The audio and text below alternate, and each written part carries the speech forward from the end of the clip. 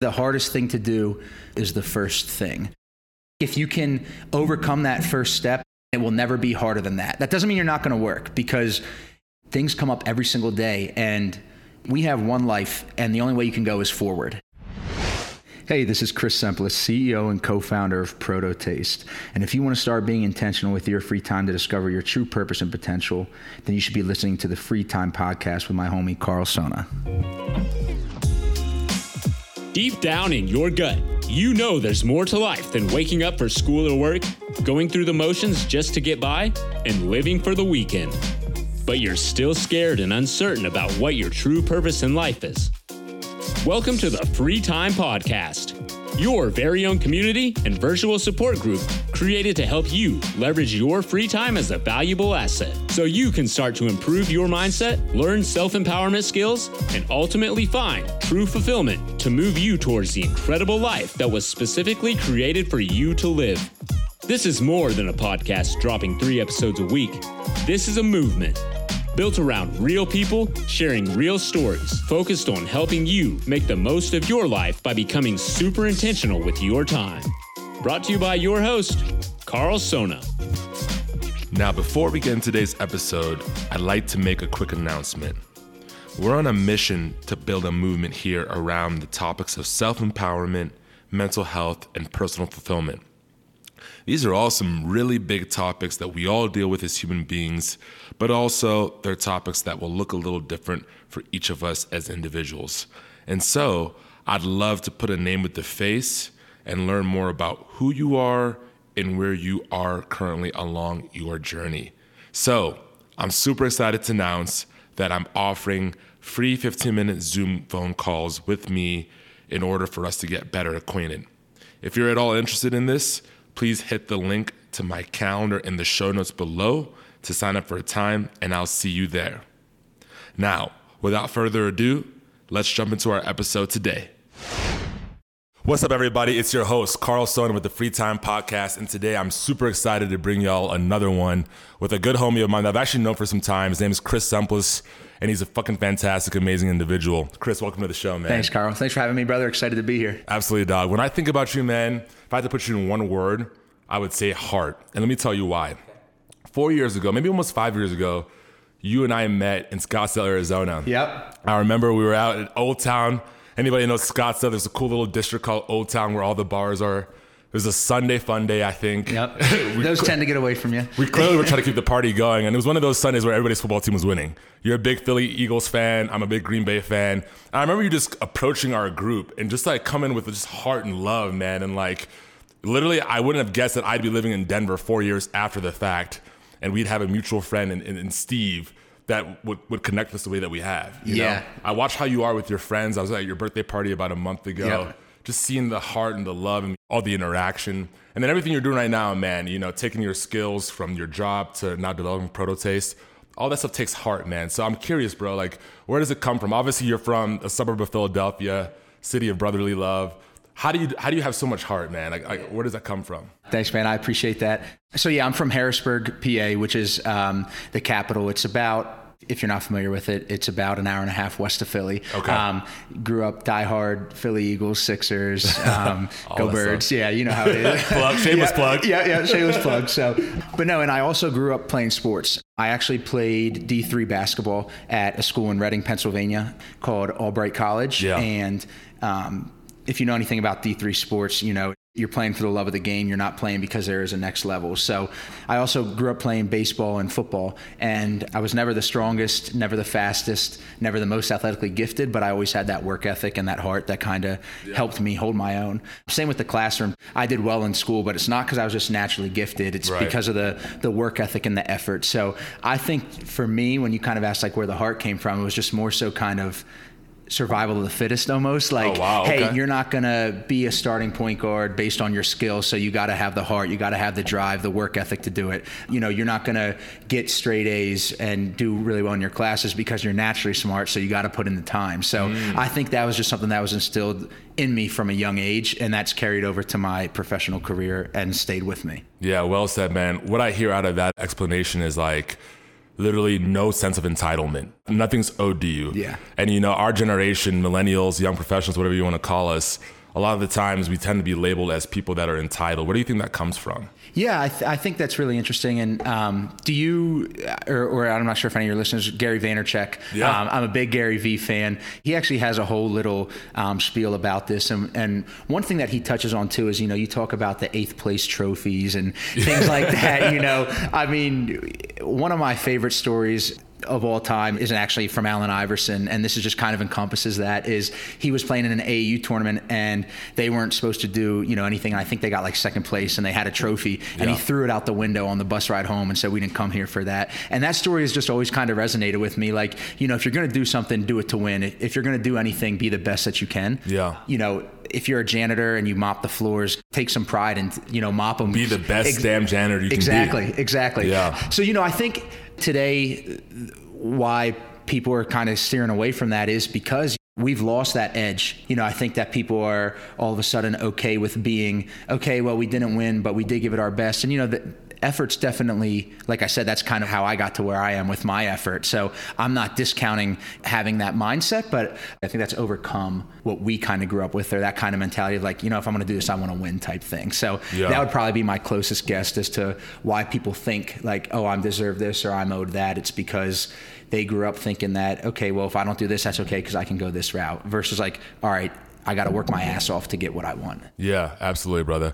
So I'm very curious. You're obviously here in Denver, Colorado right now, but you're from Harrisburg. Yep. Kind of walk us through, like, you know, Chris in high school, going on to Albright, to ultimately coming here, you know, everything that you kind of experience with like growth and maturation, and then ultimately getting your first job. Yeah, kind of give us some context as to. Of course. So, so after high school, I played, like I said, I played football and basketball in high school. Yeah. And then I went to Albright to play basketball, and I ended D3, up, right? D3, yeah. Okay. And I ended up tearing my ACL my sophomore year. Oh, damn. And I had full surgery, fully recovered.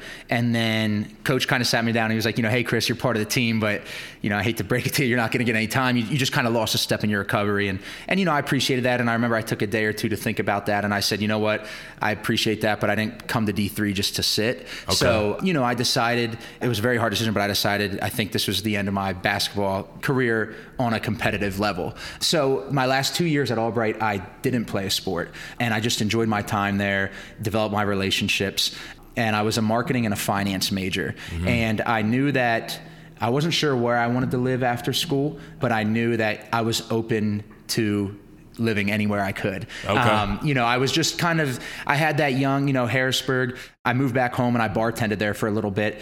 And when I graduated, my friends kind of went a couple different ways. Like I had some friends that were like, you know what, I'm holding out on a job until I get the job that I want to get. And like, you know, I'll just take no income until then. And then there was another group that's like, all right, well, I'll pick up a part-time gig till I kind of, and sift my way through and see what I want. I was one of the ladders. So I was bartending, you know, keep some money in my pocket. And it was cool because my buddies would always come down and see me before they would go out and stuff. And, you know, so I was bartending downtown, and then I got hooked up with On Deck, which is the company I'm actually still with. Okay. And On Deck is a company, we do small business financing, and we are headquartered in New York City. We have a Arlington, Virginia, so like DC office, and then we have a Denver office. Okay. So actually, a kid that I went to school with, he was 2 years ahead of me, just reached out. I posted a Facebook status, actually. Talk about serendipity. We were a little bit earlier. This was pretty serendipitous. I posted a Facebook status about, I graduated 2012. So, you know, we had the Great Recession in 2008, 2009. Right. So, you know, I was coming out of school 2012 with a bachelor's degree, and it's like, well, good luck finding a job because there's 10 other people that need one too. You know, so it was, hop in line. Exactly. So it was definitely a competitive time to look for an entry-level job. And the thing with entry-level too is everybody wants to require experience for your entry-level job, but nobody wants to give it. Interesting. Yep. A lot of the audience complains about this. Yep. So, you know, I was right there with you guys. So anyway, long story short, I posted a status on Facebook about an article I'd read about the number of like janitors and people in the trade that have bachelor's degrees because there wasn't a job opportunity for them.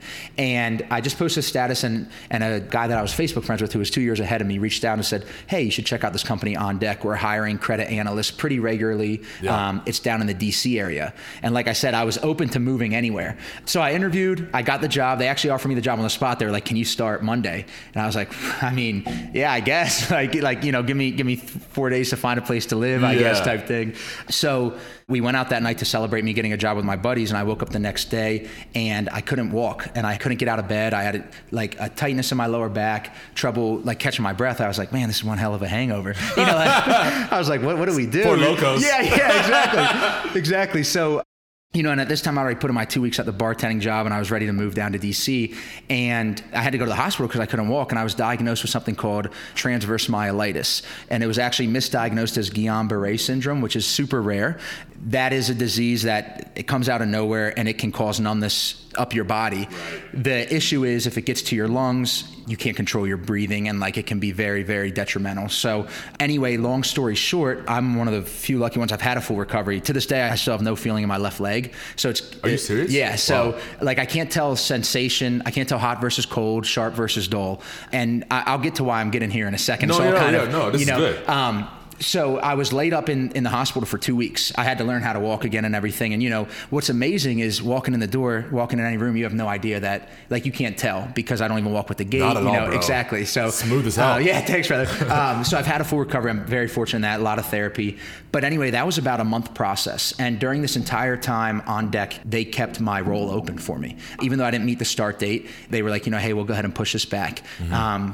So I ended up moving down to DC April of 2013. I didn't know a single soul. My buddy who had referred me, who was 2 years ahead of me, he lived probably about 40 minutes-ish, I think, from the office. So like, I'm moving to a new town. I don't know anybody. I'm fresh off this freak injury. I don't know what's going on with me. So I moved to DC and I worked with my company On Deck as a credit analyst. And it took me a little bit of time, but I developed a really good group of friends there. And I was there for a total of about 15 months. And it got to a point where I liked the company. I liked what we were doing. I was grateful for them. I still had this feeling of gratefulness because they held that role for me. So I was like, you know what? I don't like my day-to-day, but I like what this company's about, and I like the potential opportunities. I think I want to get into sales. Okay. So I interviewed for a sales role, got the job, and they said, hey, this job is yours, but you either have to go up to our New York office or our Denver office. Being 24 years old and single, I was like, if I'm ever going to move across the country, now's the time to do it. Absolutely. So that brought me out to Denver. I moved out to Denver July 4th, 2014, the 4th of July. Wow. And I've been out here ever since. So. Man, you're practically a native, brother. Yeah, dude. I mean, I'm as real as you could get out here, especially for not being from here. That's a hell of a story, man. I mean, just listening to you express all of that, like all the zigs and the zags, man. Yeah. I mean, it's a perfect analogy for like how it can be for life, right? And so to the audience, to the folks that are out there that are trying to figure out what the right next step is, and that feel kind of paralyzed too, because there is like a part of human nature that wants to have so much shit figured out, right? Before you make that initial leap of faith. How do you muster up the courage to make that leap of faith, to say, you know what, right now I'm in the present time, things are going on, but with what I currently know about this opportunity that I'm trying to evaluate, this feels like it makes the most sense. I'm gonna go for it. Like, how do they practically take that leap? Yeah, agreed. Yeah. Good question, man. And I think you hit it. Fear is paralyzing, right? Oh, man. I mean, and that's in life, in business, in relationships, in moving. And I always say the hardest thing to do is the first thing. And what I mean by that is like your first step's the hardest. So let's just take a metaphor of me moving from Pennsylvania to Colorado, right? Yeah. Like, driving from Pennsylvania to Ohio was the hardest part, because by the time I got in Illinois or Indiana, I'm already on the way. Like, I'm already going to Colorado. There's only one direction to keep going. Right. So the first step's the hardest. You know what I mean? I think if you can overcome that first step in anything in life, whether it's go talk to that girl at the bar or, approach your boss about a raise, like taking that first one-on-one or investing in the company that you've always wanted to start, the hardest part is starting. Yeah. And it will never be harder than that. That doesn't mean you're not going to work, because the challenges come up day in and day out. And like you said, kind of the zigs and the zags. But what I'm finding out too, like even with Proto Taste, is like things come up every single day, and we have one life, and the only way you can go is forward. You know what I mean? Like, you can't go back. So it's like this obstacle comes up, you figure it out, and then you keep moving. I got sick in the hospital, and it was like, okay, well, I was still planning on going to DC. Can I still do that? Like, yeah, what I'm going to figure out is I'm going to recover, and then I'm going to go. Like, you have an opportunity to go to New York, to go to Denver. Like, all right, I'm going to go to Denver, like kind of pushing my comfort zone. And you don't even realize it at the time, but when you look back, that's exactly what it is. So, my advice on that is like the first step's the hardest.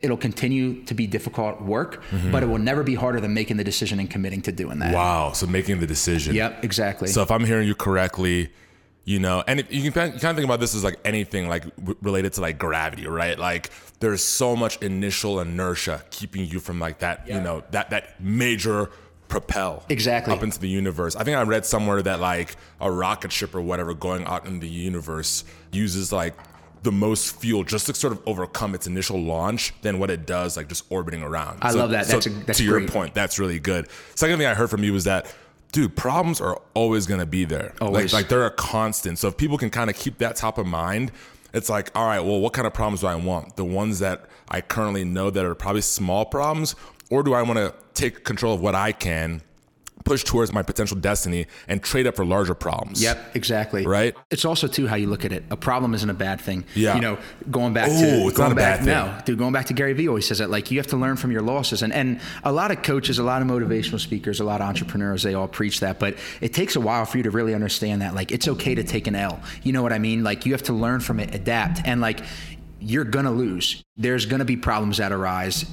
How do you view it? Yeah. How can you get around it? Like, I think too, kind of going back full circle here, we were talking about the sense of entitlement today and with millennials, and what I think social media has done is it's created this instant gratification that we all desire. Like things take time. It's not, one of my favorite quotes is like, no overnight success was overnight. You know what I mean? Yeah. Like they don't see the work that you're putting in behind doors. They don't see your years of drawing it on the napkins and planning and saving. There was a rap song. You remember when like Kobe had that scandal? Yes, yeah. And he was like, bitch, you wasn't with me shooting in the gym.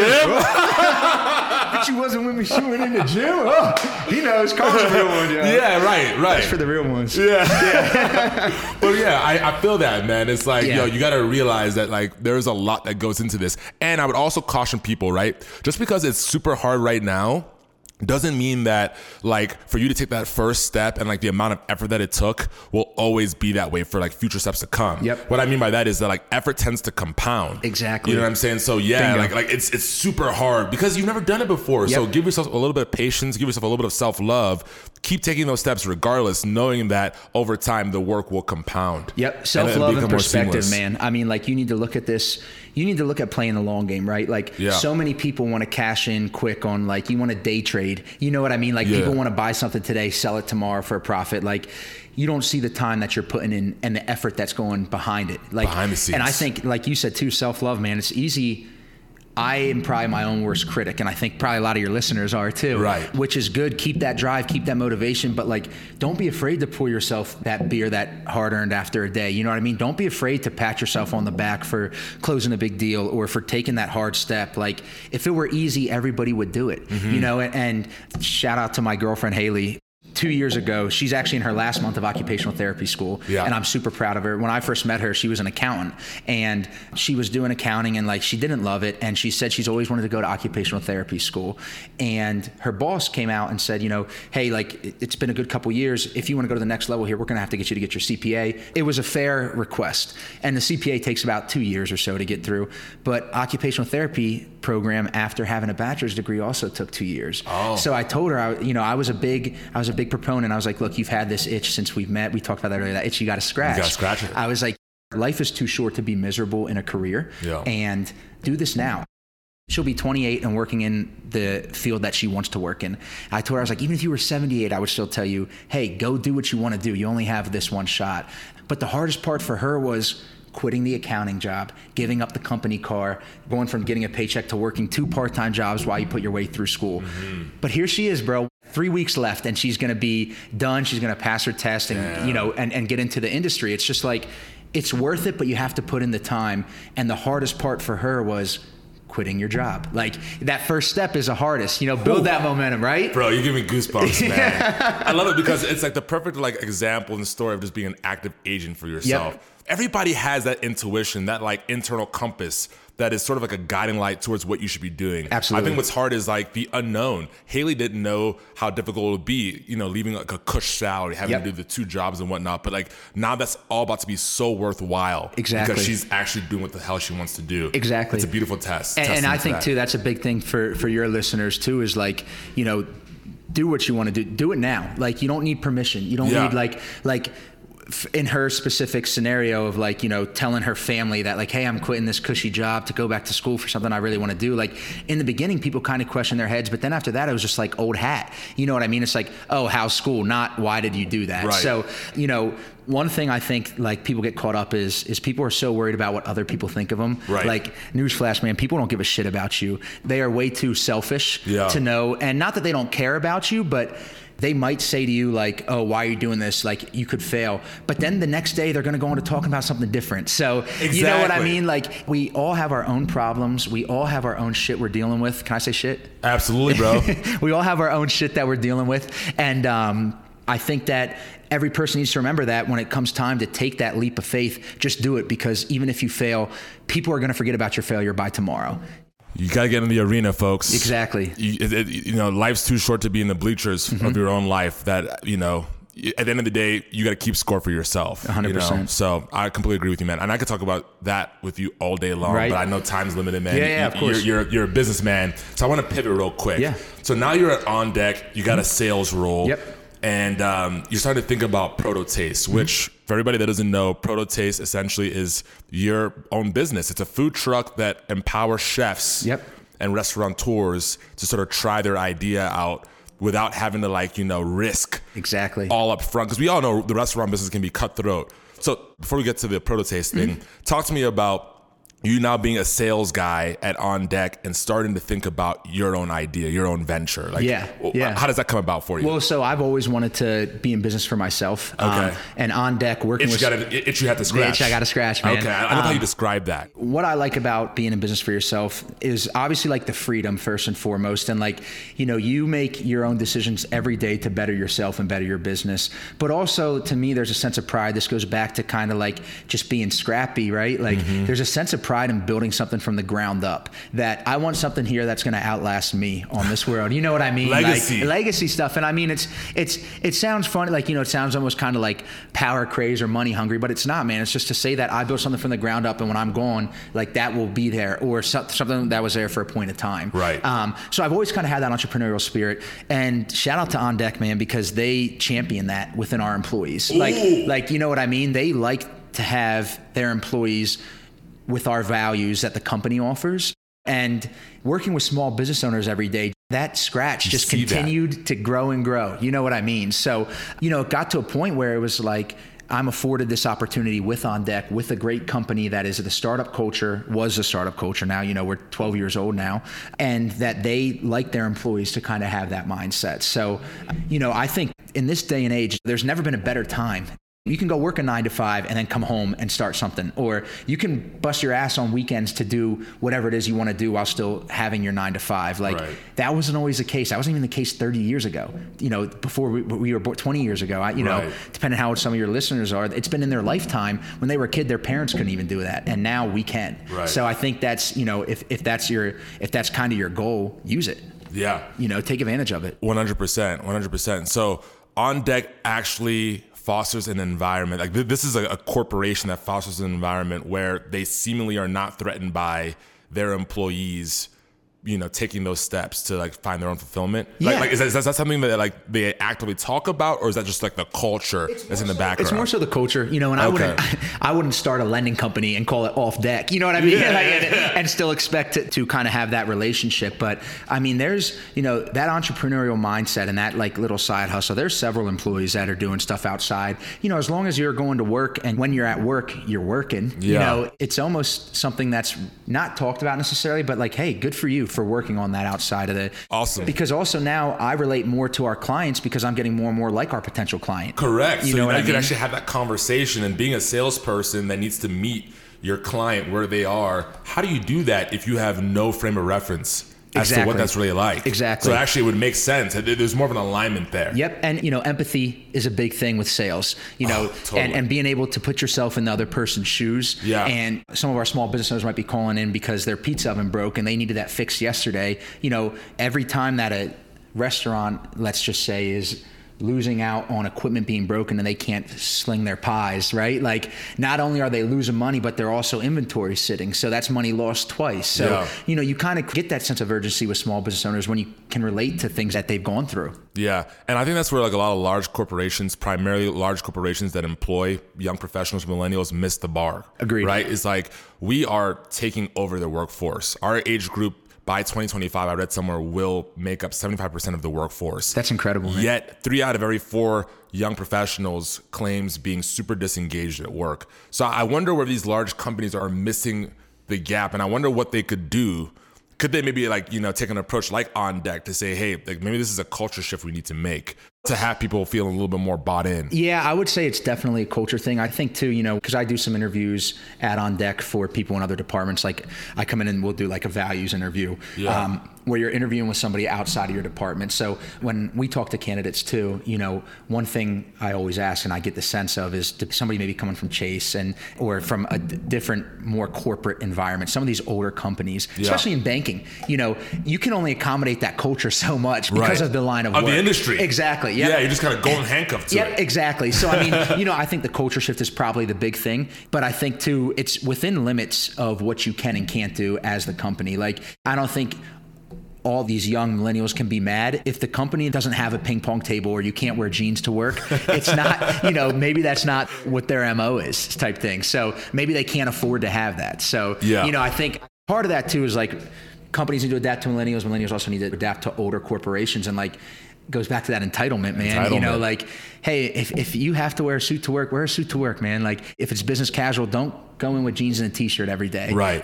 So I think a part of that is like our generation giving back to the company and realizing there's times where you can get away with that and times where you can't. I love it. Well said, man. So now you've started Prototaste. Yep. I want to talk about this because I just love the concept. Thanks, first of all, in your own words, describe what it is you do and the problem you're trying to solve. So Prototaste is a platform. We offer distribution for existing restaurants and aspiring chefs. Okay. We have a food truck, and different restaurants can rent that food truck on a per event basis. So what that does is that allows these mom and pop or these single location restaurants to test out a different part of town, test out a new menu item, or aspiring chefs can rent our truck at a fraction of the cost of buying their own truck or taking a loan out for their restaurant, and they can get some real feedback. Work with us for 3, 6, 9 months and build a following. And then when your following's ready, go out on your own.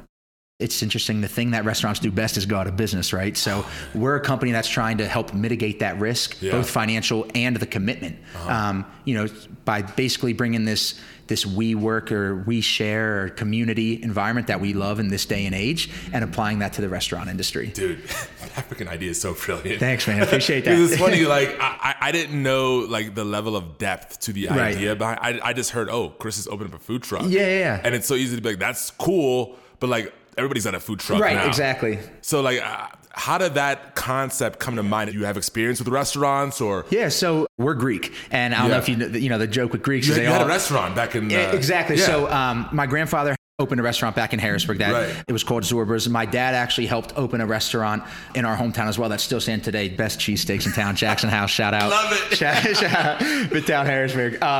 So it's kind of always been in my blood, and I worked in a couple restaurants. Like I said, I was bartending after college. I was always the front of the house, so I have no culinary experience. And then actually the idea came in because when I moved out here, I wanted to start I love Denver. I think one thing that an area they have to grow is the culinary scene is really good, but I think there's a lot of room for growth for it. I think and that's what a company like Prototaste can help bring up the culinary scene in Denver.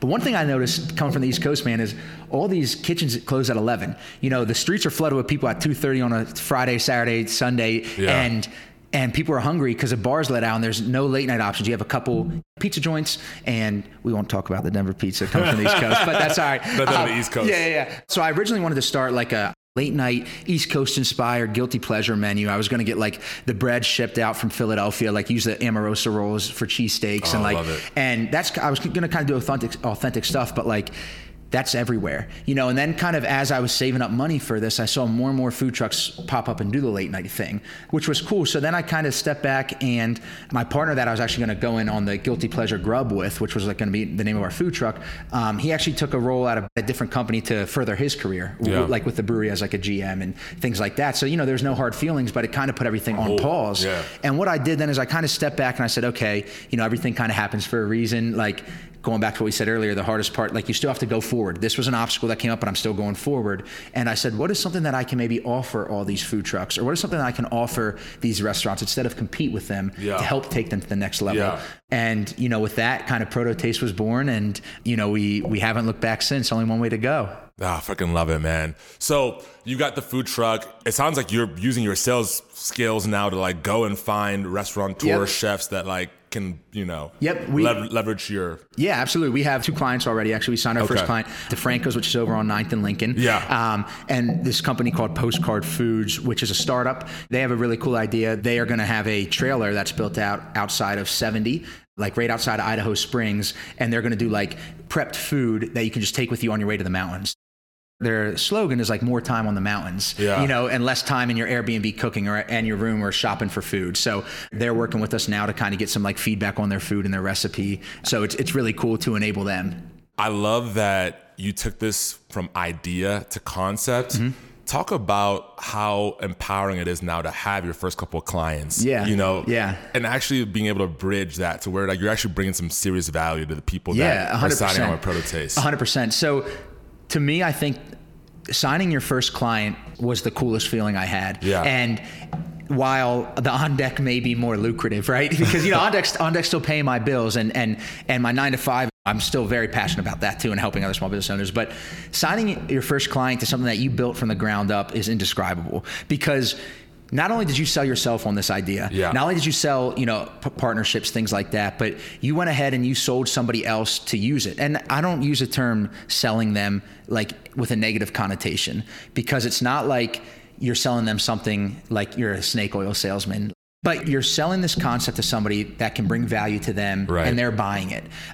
So, 0 to 1's the hardest, right? But I will say, man, 1 to 2 was pretty freaking cool, because 0 to 1 was proof of concept. And then 1 to 2 shows, okay, this is a scalable thing. Right. We're actually having a meeting with a potential third client next week. So we have some goals that we want to do kind of internally. We want to have a group of members that are kind of ramped up with us here by the end of the year, so that we can provide value and feedback distribution to as many restaurants as we can. I love it. So you mentioned you're still working at On Deck. Yep. Very passionate about that. And it sounds like On Deck allows you the opportunity or the ability to build Proto-Taste to where it could ultimately go. Talk about your free time though. What was that like, making that transition, going to On Deck 9 to 5, quote unquote, and then having to build Proto-Taste on the back end?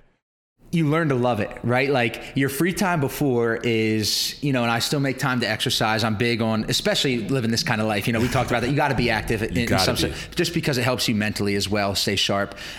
Outside of work, I was just doing gym, partying, hanging out with the lady, watching TV, binging Netflix. So the stereotypical stuff, I was in my late 20s. And then this idea kind of started, and now it's really all I do outside of work. In a sense, let's just say a normal Wednesday for me might be, okay, you wake up in the morning, you hit the gym, or you hit the gym after work. Either way, I'm covering up my time. I go to work for, your 8, 9, 10 hours a day. Yeah. Come home, eat dinner, and then it's either a phone call with my business partner, Kyle, and talking about things that we're doing. It's either reaching out to potential new clients, or it's either development of products that we already have. So, I value free time in a sense too, that like you do need the balance. You need the work-life balance. And even when I'm not working, I'm working type thing, but it's still important, if you find joy in video games, carve out, your 30 minutes. If that's how you kind of tune out, or if you golf every Sunday, go golf every Sunday. Like, you still need that balance, I'm finding, but free time is so valuable.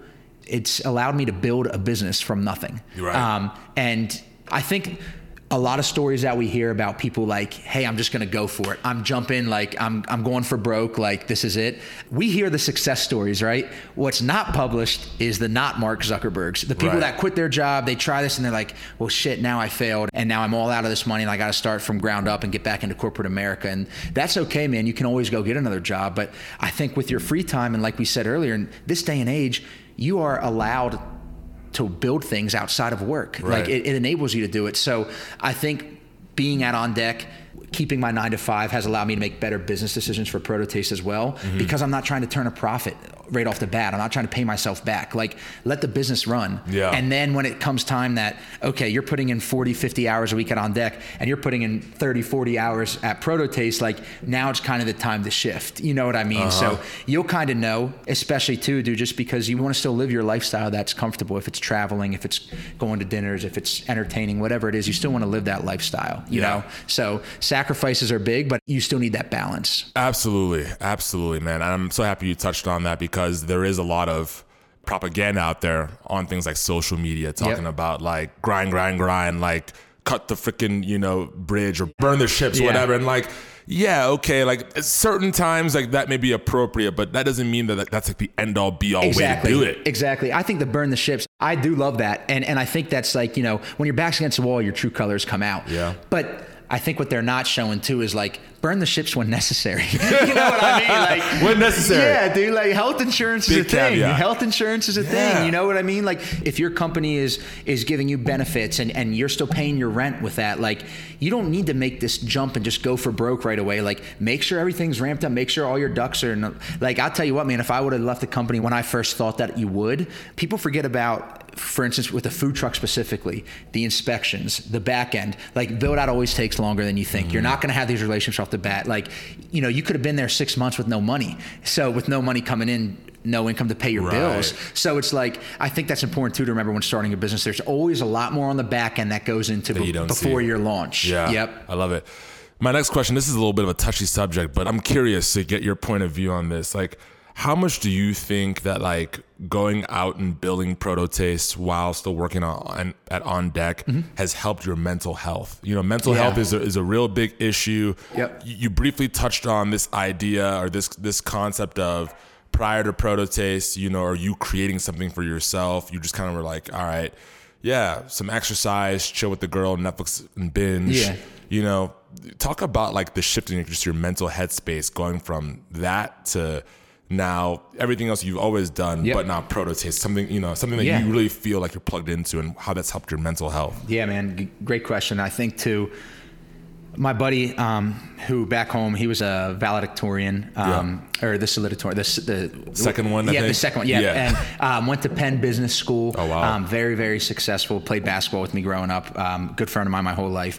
And he's back home and he's doing like life coaching and consulting. And so I talk with him a bunch. He's a real good guy, very bright guy, obviously too. And one thing that he always talks about, or that we kind of touch base on, in reference to the mental health aspect of it, is he always says too, when you build a company, when you build your own job, you can build anything, right? Like being an entrepreneur gets a lot of love these days because it's like the cool thing to do, but it's hard. It's hard. If you can make a job, if you can make work, if you can make a company out of thin air, you can make anything. So I think building this company from the ground up, like the obstacles that we've overcome.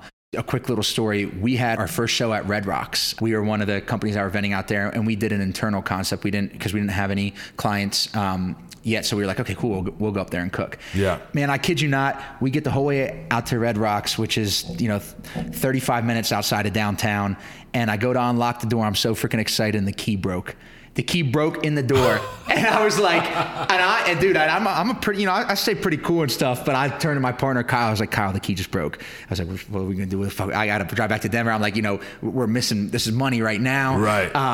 And Kyle just kind of jammed the key in and like turned it around and fixed it. Like our second show at Red Rocks, our propane ran out. Wow. And so I went down to the 7-Eleven or the gas station down the street, got a little propane for grill. Like, so my point is, those are just two examples, but the obstacles you overcome make you mentally tougher than anything else will ever bring. Like if you can do this, if you can build a business and like you're responsible for everything you do with your company. So propane running out was my fault. Breaking the key was my fault. Like, so there's no one to point to. So you learn accountability. You learn, if you didn't have that before, you learn discipline because hey, you want to get new clients, you got to put the work in. Like they're not just going to come. You can't make one social media post and expect to get a lot of referrals. So, the mental aspect of building a business, I think, has probably been one of my favorite aspects because you just grow as an individual and you realize like I said in the beginning, the only way to go is forward. Like, hey, this is going to come up. Well, do you go through it, around it, or jump over it? Like, because you got to keep going. So, absolutely. You bought this food truck, for instance. So the fact that this isn't working, okay, well, your money's there. So how are you going to get money back? Right, and that's the thing too. I think, the only time you ever die is when you stop. I love that, dude. Think about like being out like, I don't know, like the freaking safari or something, just like out in the open plains and a bunch of freaking arrows coming at you. You don't really have to necessarily know like which way is towards safety. You just got to keep moving. Exactly, dude. I love that. When you stop is when you get shot and you die. Yep. I always say too, the only way that you fail is by quitting. Yeah. And what that means is like, if you keep going forward, if you just keep going, you'll find success eventually because it's there. Man, dude, thank you for sharing that, bro. Yeah, of course. Real quick before we kind of like wrap up, where can people follow your journey on Prototaste and just even you as an individual? Yes, we're on Instagram, we're on Twitter, Facebook, at Prototaste, Proto, Taste, Taste. My name's Chris Sempeles, and you'll find me from there as well. Yeah, and I'll have like a link. Perfect. Yeah, I appreciate that. Down below and this episode. www.prototaste.com. If you're interested in working with us, partnering with us, all that information's on there. If you just want to be a supporter and just follow us to our events and locations, and members are all on that as well. So, I love it, man. Do you see this going beyond Denver one day? Yeah, I think I've actually had some people reach out, some of my homies in other cities, saying, hey, let me know when you're ready to go on. I want to test the concept and prove that there's legs to it in Denver, and I want to run for a good year or so in Denver, and then there's no reason that something like this can't be in every single city, in my opinion, because it's enabling local cuisine. Oh man, dude. I think you're onto something big. I appreciate you, bro. I just keep on getting goosebumps. All right, bro, we're wrapping up here. A few more questions. I love this question. This is a fun one for me. So if potential were like a destination on a map, like a physical location, what would be more fun in your opinion? Would it be like the drive there, like the journey there to that location of potential, or would it just be getting there? That's a really good question too. And I think a lot of people always say that you have to like the journey, right? Like you can't not like the journey or you'll never get there. I kind of view it as like, if you never settle, you're always going to be on the journey, right? So like once you get to your potential, like let's just even talk sales goals, right? You have a quota. Like once you're at quota, you don't just settle. Right. Like, yeah, cool, you're here. I want to go make more money. Like, or clients for business. Once you have one client, you want two. Once you have two, you want three. So that's a really interesting question. I think you have to always learn to love the journey, because otherwise, once you get to your goal, then you're just going to rest on your laurels, and you can't do that because somebody else will come after you. Again, you die. Exactly. Yeah, stop moving, you die, man. Seriously. Yeah, that's a good answer, brother. And what's your definition of living like a purposeful life? I think self-awareness and knowing what truly makes you happy. I hate social media for this reason, man, actually, because I think nobody ever posts their bad days, right? Like, and I'm not mad that people are posting things that make them happy, but what I'm mad at is the way that other people let it affect them. Like, this, you're comparing yourself constantly, which is okay. I'm as competitive as they come, but like this posting stuff on there, like, has always kind of been like, well, shit, that person was living the best life. Dude, they're going through shit too. You know what I mean? So I think living the best life you can is just about find out what truly makes you happy. Like spending time with family, friends. If it is money, go get your money. Like, but you need to find your self-purpose and what it is that fulfills that, and go get it. I love it, by any means. I love it. Real well. Yeah, that comparison thing, that's a big thing that I hear from a lot of the audience is, I got my nose in the social for X amount of hours per day. Like, it's human nature to feel like I'm really missing the ball on something because I see Joey, in the south of Spain, proposing, whatever the case may be. But it's like, that's one little snippet from Joey's life. Right.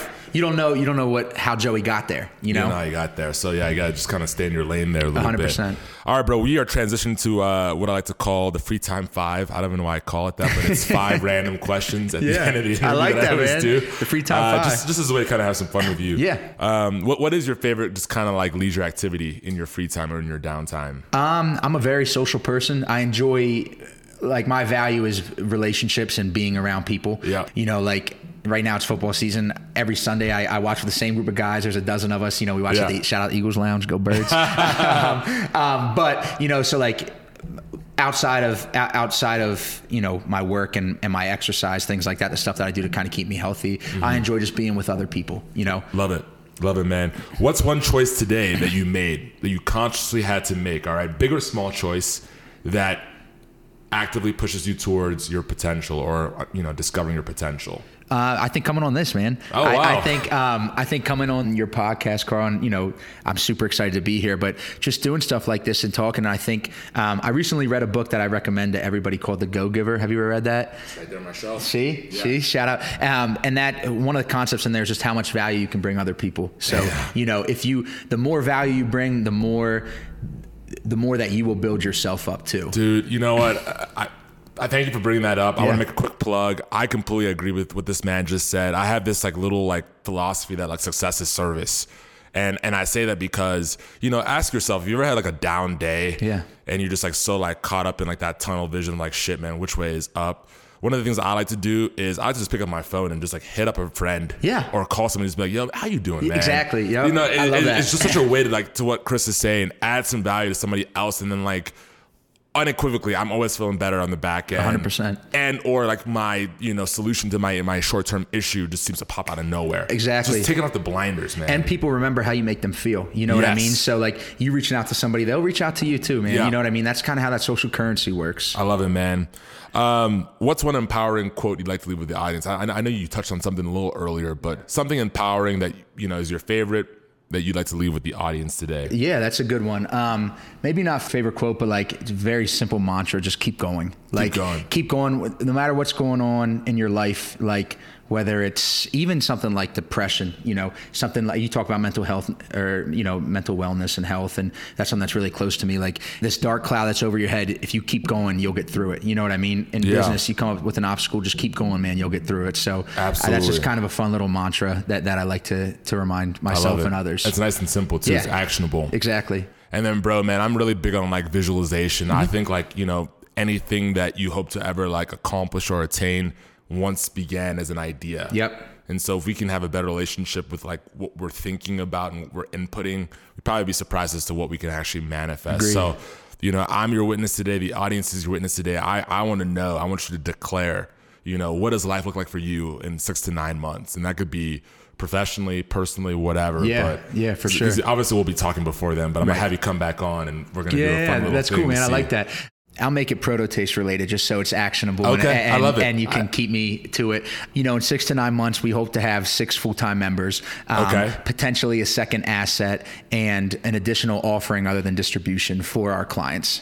Wow. So those are some 3 things that we're hoping to have on the books by when? So next summer? Wow, that's crazy. Right? Dude, so holidays already, man. Oh my God, that's right. We're in October right now. Yeah. Starting next summer. Yeah. So that you can mark that, man. That's a good way to hold us accountable. Second asset, 6 full-time employees. Or 6 full-time members. Yeah. Potentially a second asset and a different product on our shelf other than just distribution that we will be able to offer our members. Scalability, baby. Man. That's what it's all about, Chris, brother. Dude, I love you, dude. I appreciate you coming on and just keeping it real as you always do, man, and bringing that heart. That heart, baby. That heart is undying, man. That shit is relentless. I appreciate that, brother. I just pray that you just keep up, man. I can't wait to see all the success that's coming your way, dude. I appreciate it, man. And just one thing for your audience too. This guy running the podcast, Carl, he's saying all this nice stuff about me, but this is one of the most genuine guys I know, hardworking dude himself. So don't let him sell you short, man.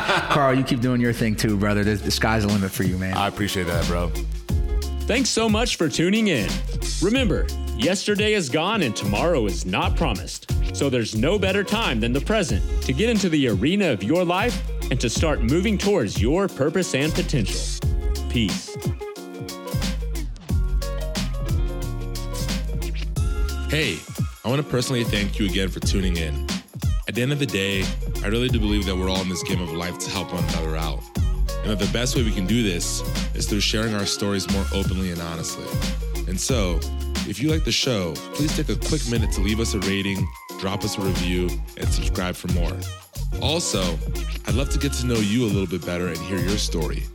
Please head over to carlsona.com/chat. That's Carl with a K, SONA.com/chat to book a 15-minute free Zoom call with me, and I can't wait to see you there.